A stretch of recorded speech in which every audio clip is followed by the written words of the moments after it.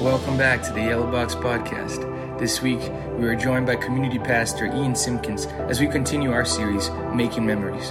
For more information, please visit us at www.communitychristian.org. And remember, you can always find us on Sundays at the Yellow Box at 9:30 a.m., 11:15 a.m., and 5 p.m. And now on Monday nights at 6:30 p.m. We hope to see you there. Well, good morning, community. How are you feeling this morning? Yeah, I'm so glad that you're here this morning. I have a confession to make. I am a sucker for family traditions. Family traditions are a really great way to understand the DNA of a family. And so I actually started asking around this week just to hear some of y'all's family traditions. And there were some strange ones, I'm not going to lie to you. I think my favorite one was there's a family that said for as long as they can remember, every Thanksgiving, before the turkey goes into the oven, they invite the whole family down and everyone slaps it. Can you picture that? Billy, get down here. It's time to slap the turkey. What an odd.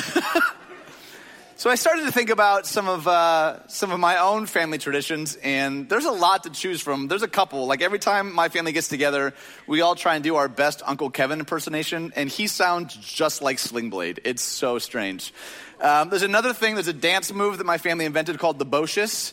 So anytime anyone has a sick burn on someone else, everyone gets up and starts doing the Botius. That's my apologies. Can't really unsee that. But I think maybe my favorite family tradition, my brothers and I years ago decided that anytime that we traveled together, the tradition would be that you can only bring one three-piece suit. That's it.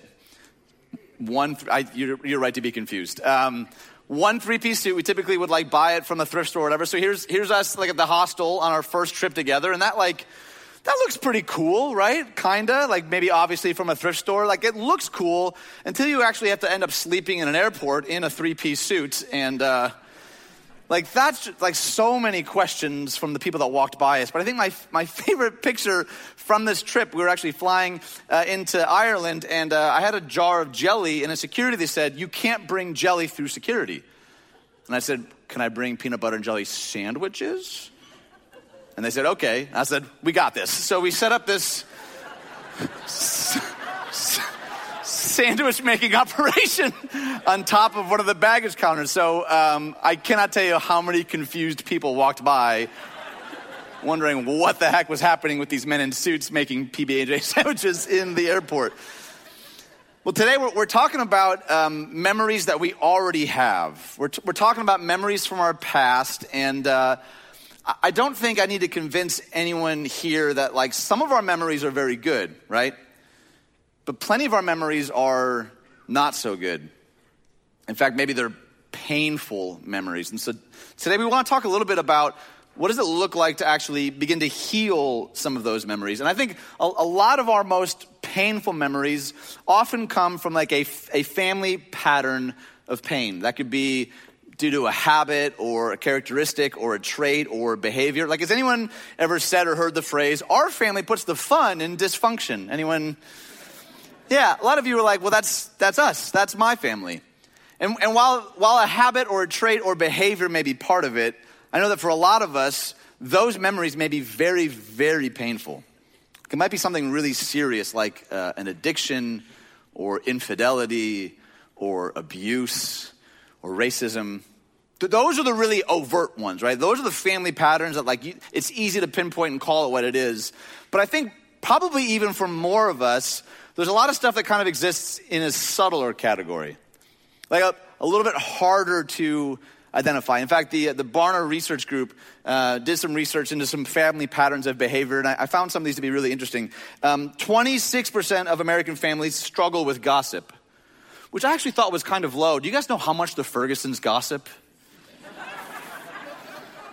I'll tell you about it later. It's real bad.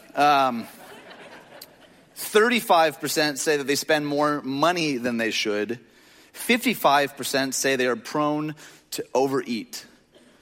So these generational patterns, some of them are a lot harder to identify, but I think they often develop around habits of things like worry and isolation, fear, bitterness, dishonesty. And if you're here this morning and you're already thinking, man, I don't need to be reminded of this. My family is really, really messed up. Please know that you are not alone. You're not. If you're here this morning, you're like, man, I don't need to be convinced that there's some patterns of behavior, there's some cycles that my family's been caught in for a long time. If that's you this morning, you are not alone. Okay, so what does God's word actually have to say about this? There's a couple of really interesting passages in the Old Testament book of Exodus that talks about some of the effects of these dysfunctional patterns, these toxic patterns, and how they influence the next generation. So we'll start in Exodus 20 here in verse 4. It says, "You shall not make for yourselves an image in the form of anything in heaven above or on the earth beneath or in the waters below. You shall not bow down to them or worship them, for I, the Lord your God, am a jealous God." Okay, so if that sounds familiar, that's from the Ten Commandments. You know, when God commanded Charlton Heston and he gave him these rules on these iPads, tablets, right? No? Okay. You're right to groan. Thank you so much. Thanks, Mom. So he continues here in verse 5. He says, "Punishing the children for the sin of the parents to the third and fourth generation." Okay, so let's hit pause there for a moment. Like, is he saying that we'll be punished for the sins of our parents or our grandparents? I want to assert that that's actually not what this passage is implying. In fact, there are numerous passages in the Old and New Testament, like Ezekiel 18, that make it very, very clear that God does not punish us for the sins of our parents or grandparents. Now, it's worth noting that the word punish here is the Hebrew word pakad. Let me hear you say pakad. Okay, so I have no idea if that's how it's supposed to be pronounced. Not at all. I think it's pronounced pakad, and it's better translated review or inspect.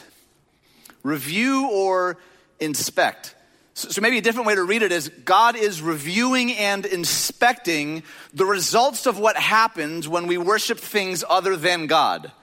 When we put the weight and expectation of God on anything other than God, it affects more than just us.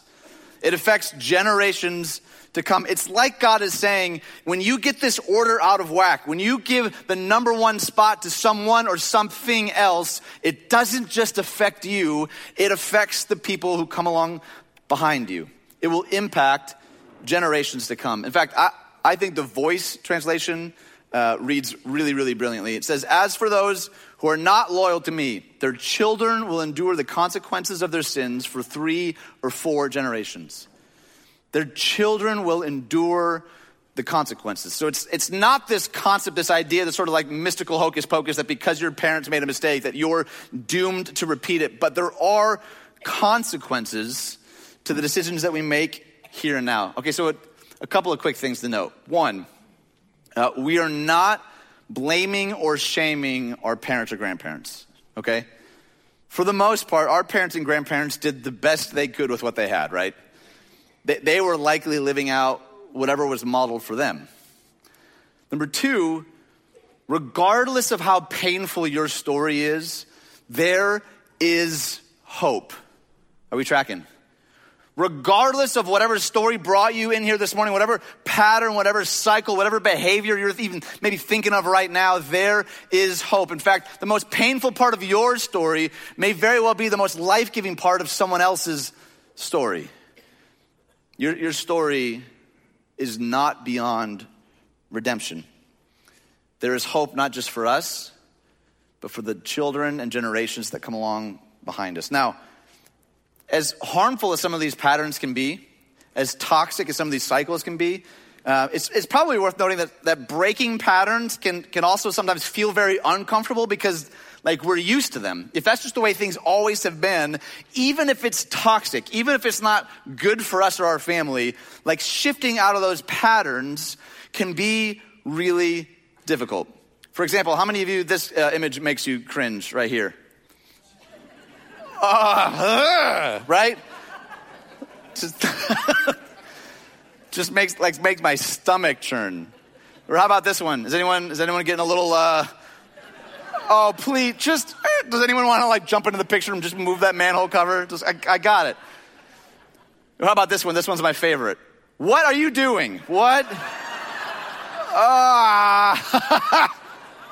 This is like raising my blood pressure just looking at it, right? My point is this. Breaking patterns, even and especially when it's the right thing to do, can feel very difficult. Can feel very painful at times, because if that's how it's always been, making a new choice, a new decision can feel very odd. But if we're going to heal, we got to do it. We got to do it. So here's some thoughts about how it can be done. A couple years ago, our founding pastors, Dave and John Ferguson, wrote a book called Starting Over. And the book is all about how do we live our life beyond regret? Right? How do we take the things, the like broken, toxic patterns and cycles of our family and our history, and actually live beyond that to the fullness that we believe that God has called us into? They assert that these like patterns of behavior, these like cycles that we get caught into, lead to what they call the sorry cycle. And the sorry cycle is essentially this: we all have longings. That's like deeply embedded like into our sinew. It's like who we are. But when we make decisions that are apart from God's plan for our life, and we do things that are toxic or bring harm to us, it leads to regret. And out of that regret, we kind of recycle back into these longings, and we just sort of get trapped. Maybe some of you have felt that way before. I mean, I just keep doing things that I don't want to do. I'm trying my best, and I keep getting caught making decisions that perpetuate something that I actually know maybe isn't all that helpful. Well, there's good news. Dave and John assert that we can all jump into what's called the starting over loop. The starting over loop. And to do that, I'm going to offer just a couple of practical suggestions on how to actually engage with that. The first, it starts by recognizing. You can't heal what you don't know, right? So the first step is like actually identifying, calling out what it is. Like, yeah, I see that for what it is, and I know that it's not God's best for me. We got to get honest about the patterns that we get caught in. We can't heal until we recognize them. And here's the caution. Oftentimes they're so ingrained into us that it's hard to even see them for what they are, right? Like, okay, for example, my family is pretty sarcastic. Shocker, I'm sure. And I remember when I first brought Katie home to meet my family, it was, God bless her for doing that in the first place, right? But the thing that I realized that my family is like loud and boisterous and sarcastic, and it wasn't until the drive home that she leans over to me and she goes, "Wow, your family is really sarcastic." And I was like, "Us? No, I don't. Are you thinking of a different family?" I don't think that. She's like, "Yeah, really sarcastic." And it wasn't until she said that I began to like look at my family through a little bit of a different lens. And while I was used to it, I began to realize that we use sarcasm as a barrier to intimacy, right? We use it as a way to like avoid topics that we don't want to talk about or conversations that we know we need to have, but we're not ready to. Sarcasm is a deeply ingrained, deeply embedded part of my family pattern, my family cycle. And you might be here this morning and you could identify something, but you maybe excuse it away a little bit. You're like, well, that's just how it's always been, right? That's just how my family is. That's just how I was raised. Anyone ever said that before?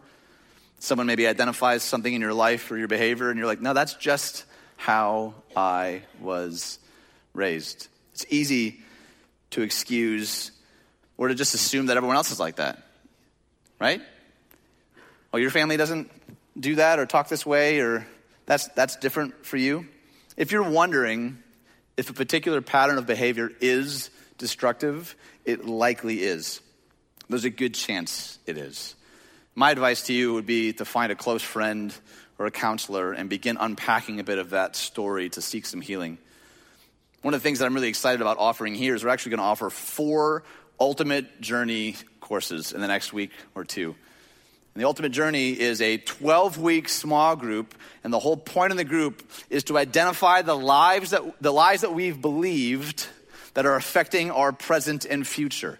It's letting God's love speak into the stuff that maybe we've carried with us for a long time that actually isn't true, that's perpetuated patterns of behavior that we either recognize or don't recognize. And I cannot recommend enough that you sign up for one of these courses. In fact, historically, a lot of these courses have been led by our very own Mary Ledden. I'm going to read a little bit of her story just to give you some context. Mary writes, she said, I was the firstborn of 5 kids. My parents did the best they could with the group of us, but it was hard. My dad was an alcoholic. My mom was very insecure perfectionist. Being raised in a home with addiction and perfectionism made me a very insecure perfectionist with addictive tendencies. I was an avid people pleaser, workaholic, and someone who never said no. I believed I wasn't good enough, but maybe I could be good enough if I did all of those things. I craved compliments, but didn't really believe them because I wasn't perfect. I wanted to be loved, but believed that I was unlovable. Conflicts with my husband or kids proved I was unlovable. I was self-deprecating in public and self-loathing in private. I was overly critical of myself because of my need to be perfect. Mimicking my mom's perfectionism, I was always very nice so people would really like me. I was very helpful so people would love me, and I worked hard at my job to prove my worth, but none of this fulfilled me. Maybe you can relate. In order to find God's love, I went to Bible studies and read the Bible and prayed Bible verses. I thought if I kept striving, I would feel God's love eventually. I looked like I had it all together, the marriage, the kids, the ministries, and the career, but if you only knew the truth. I was terrified that I would be found out. I started having many bouts of depression. As time went on, they happened often and lasted longer. Attending church was really hard because it sounded so easy. Just give it to Jesus, right? I did over and over again, but I still couldn't feel God's love. And then God led me to the ultimate journey. I learned that many of my thoughts were actually lies. I identified those lies. My lies were the very thoughts I had always believed about myself. Thoughts like I wasn't good enough, I was unlovable, that I needed to be perfect. I learned to replace those lies with God's truth, which is what Ultimate Journey is all about. The truth is that I am lovable. God made me, knew me, and loved me before I was born. The truth is that in God, I am good enough. I also don't have to be perfect. Jesus is the perfect one. I learned that I don't have to work for God or anyone else to love me. There's nothing I can do to make God love me more or love me less. My life was forever changed when I chose to replace my lies with God's truth. And Mary's story is simple, but her pain was real, and the lies she believed were killing her from the inside out. She needed healing. Since then, Mary has led many Ultimate Journey groups and has heard heartbreaking stories, but in the end, they were able to identify the lies and replace them with God's truth in their life. And if that in any way, shape, or form sounds like you this morning, I cannot recommend enough that you seek a friend, seek a counselor, sign up for one of these groups. It is a game changer, but it starts first with recognizing, calling it what it is. I see that now for what it is, and it's not what I want in my life. That's not the pattern that I want to be caught in. That's not the decisions that I want to make. The second thing we can do is to release. After we recognize, we can do the hard work of releasing. And this one maybe sounds simplistic, but please hear me in this. With God's help, this actually is possible. To call it what it is and then to begin to loosen our white knuckle grip of perpetuating that cycle or that pattern. The prophet Isaiah, I think, puts it brilliantly. He said this: forget the former things, do not dwell in the past. See, I am doing a, what's the word? New thing. I believe that for every person in this room, regardless of whatever that pattern is you're identifying, God wants to do something new in your life, in my life, in our life together. God wants to take whatever's busted up in our past, whatever thing we've been carrying along, probably for far too long, and to do something new with it. It means that we don't have to be stuck in negative patterns. We're not doomed to repeat the past. We're not doomed to repeat the sins and shortcomings of our parents and our grandparents. God wants to do something new in us and through us. We don't have to carry the hurt of our painful memories anymore. So how do we actually release the pattern? What does it look like to really loosen our grip on that? It shouldn't come as any surprise that I think that probably involves some kind of forgiveness. It could be forgiveness of a parent or a loved one. Or it might be forgiving yourself if you're the one that's perpetuated this pattern of behavior. Whatever that is, it might look like learning to forgive yourself a little bit. Lewis Smedes, I think, puts it brilliantly. He put it this way: to forgive is to set a prisoner free and discover that the prisoner was you. Right? When we talk about bitterness is like drinking poison, expecting the other person to die. This is the step of saying, God, I recognize what's going on in my life and my family history and whatever these patterns are, and I don't want that to be a part of my story anymore. And holding on to this unforgiveness is killing me from the inside out, just like Mary was saying, just like many of us have experienced, that holding on to these things we know doesn't bring us health or life or fullness, and yet so often we continue in them. It starts by calling it what it is and praying for God's strength and help to actually release them, to let go of them. Maybe a question we need to ask is, am I truly seeking healing, or is there something in me that still wants payback? I think it begins by being honest with God, because he already knows our hearts. He's already there in every crevice, nook, and cranny of our being, and yet he still calls us beloved. God loves us not as we ought to be, but as we are, because none of us are as we ought to be. So we can be honest about these things that have been eating away at us and say, okay, God, I don't know what this looks like, but I'm entrusting them to you. I'm entrusting these patterns and these cycles to you. The third thing we can do is something that only God can do, and that's to redeem these patterns. To redeem these patterns. I believe with all my heart that God can take even the most broken parts of our story and not just make them okay, but make them something beautiful, make them something life-giving. The most painful part of your story may very well be the most life-giving part of someone else's. And many of you have experienced this. A season, an experience, an encounter that you wouldn't wish on anybody, that now God is using for you to bring life and healing and hope to the lives of other people. Only God can do that. Doesn't just make it go away, doesn't just sweep it under the rug, but actually redeems it and uses it for something way beyond what we could ever dream or imagine. The Apostle Paul, writing to early Christ followers in Rome, says this. He says, we know that in all things God works for the good of those who love him, who have been called according to his purpose. What this isn't saying is that God did these horrible things to you or your family so that he could be glorified. That's not at all what that's saying. What it is saying, though, that there's not a single person in this room who is too far to be redeemed. There's not a pattern, there's not a cycle, there's not a story, there's not a narrative that God looks at and says, man, sorry, my hands are tied with this one. God looks at every single one of us like a loving father and says, I want to make something beautiful out of this. Yeah, even this, even that thing that maybe you haven't told a soul about. The thing that you've done your best to either sweep under the rug or that you've grown bitter in. God says, I want to redeem that. God's in the business of redeeming broken things. He's in the business of restoring things that the rest of the world would say that doesn't have any use here. That's the gospel. That when we could do nothing to earn or deserve God's favor, he pursues us and loves us and forgives us and redeems us over and over again. That's the story that God's inviting us into. I mean, I've seen the memories of broken marriages restored to bring hope and healing to young and old couples alike. I've seen painful memories of addiction and abuse restored and redeemed to help others who are struggling with addiction and abuse. I mean, I've seen people like gripped by anger, hate, aggression. And God has redeemed those parts of their story, and they now help bring hope and healing to people struggling with similar things. I've seen this far too much to not believe that God is absolutely in the business of redeeming and restoring even and especially the most broken parts of our story. But it starts first by saying, I know that that's broken. I know that's not God's best for me. I know that's not the fullness of life God intended or intends for me. The question is, will we trust him? And not like in a Sunday school kind of trust, but like in an actual deep, abiding, like gut level, like I've been holding on to this for far too long, God. I don't even know what it looks like to redeem this, but I'm trusting you with it. Will we actually trust him?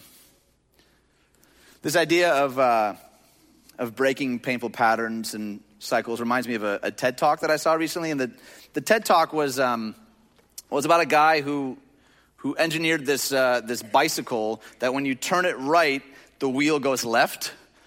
And when you turn it left, the wheel goes right. And his whole point was to kind of expose like these deeply ingrained like patterns of behavior, these like cycles that we're all sort of like caught in all the time. So this guy here on the screen, he was challenged to ride one of these bicycles that turns right when you go left and left when you go right, and thought like, yeah, sure, how hard could it be?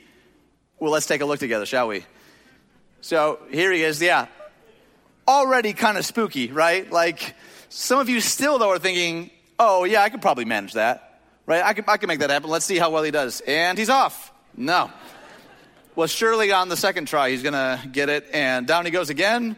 Maybe on the third try, this goes on for a while, by the way, of him just falling over and over and over again. How many of you in this room still are like, oh, I could probably do it, right? That's because I thought the same thing. No, you can't. In fact, the guy that engineered this bicycle like went across the country and he would have the bike on one side of the stage, and on this side of the stage, he'd hold a $100 bill. He said, if you can make it this far across the stage, I'll give you this $100 bill. Not a single person was able to do it. So this guy was like so intent on like changing the behavior, changing the pattern, that he practices this bicycle every day for 8 months. And let's see what happens. He's doing it. Give it up for the guy on the bicycle, right? He's making it happen.